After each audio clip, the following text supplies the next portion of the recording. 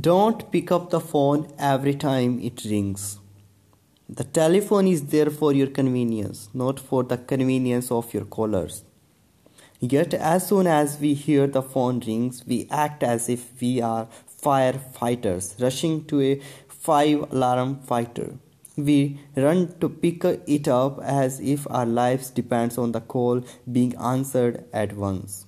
I have seen people interrupt quiet family dinners, dedicated reading times, and meditation periods to answer those seemingly urgent phone calls, many of which turn out to be the ones that could have been taken later.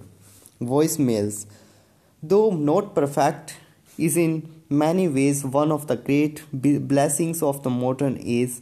It frees you up to do the things you want by allowing you to answer calls when it suits you. You no longer need be interrupted by ringing phones and can spend your time on life's more important pursuits. The habit of picking up the phone every time it rings is a hard one to break. As I know from personal experience, it is so easy to run to it simply because we want to know who is calling us. Often, picking up the ringing phone is just another way to put off doing something you don't really want to do.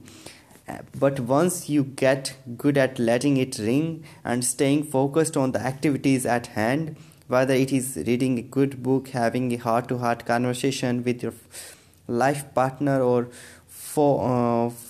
frolicking with your children, you will wonder what the hurry to pick up the phone was all about in the first place.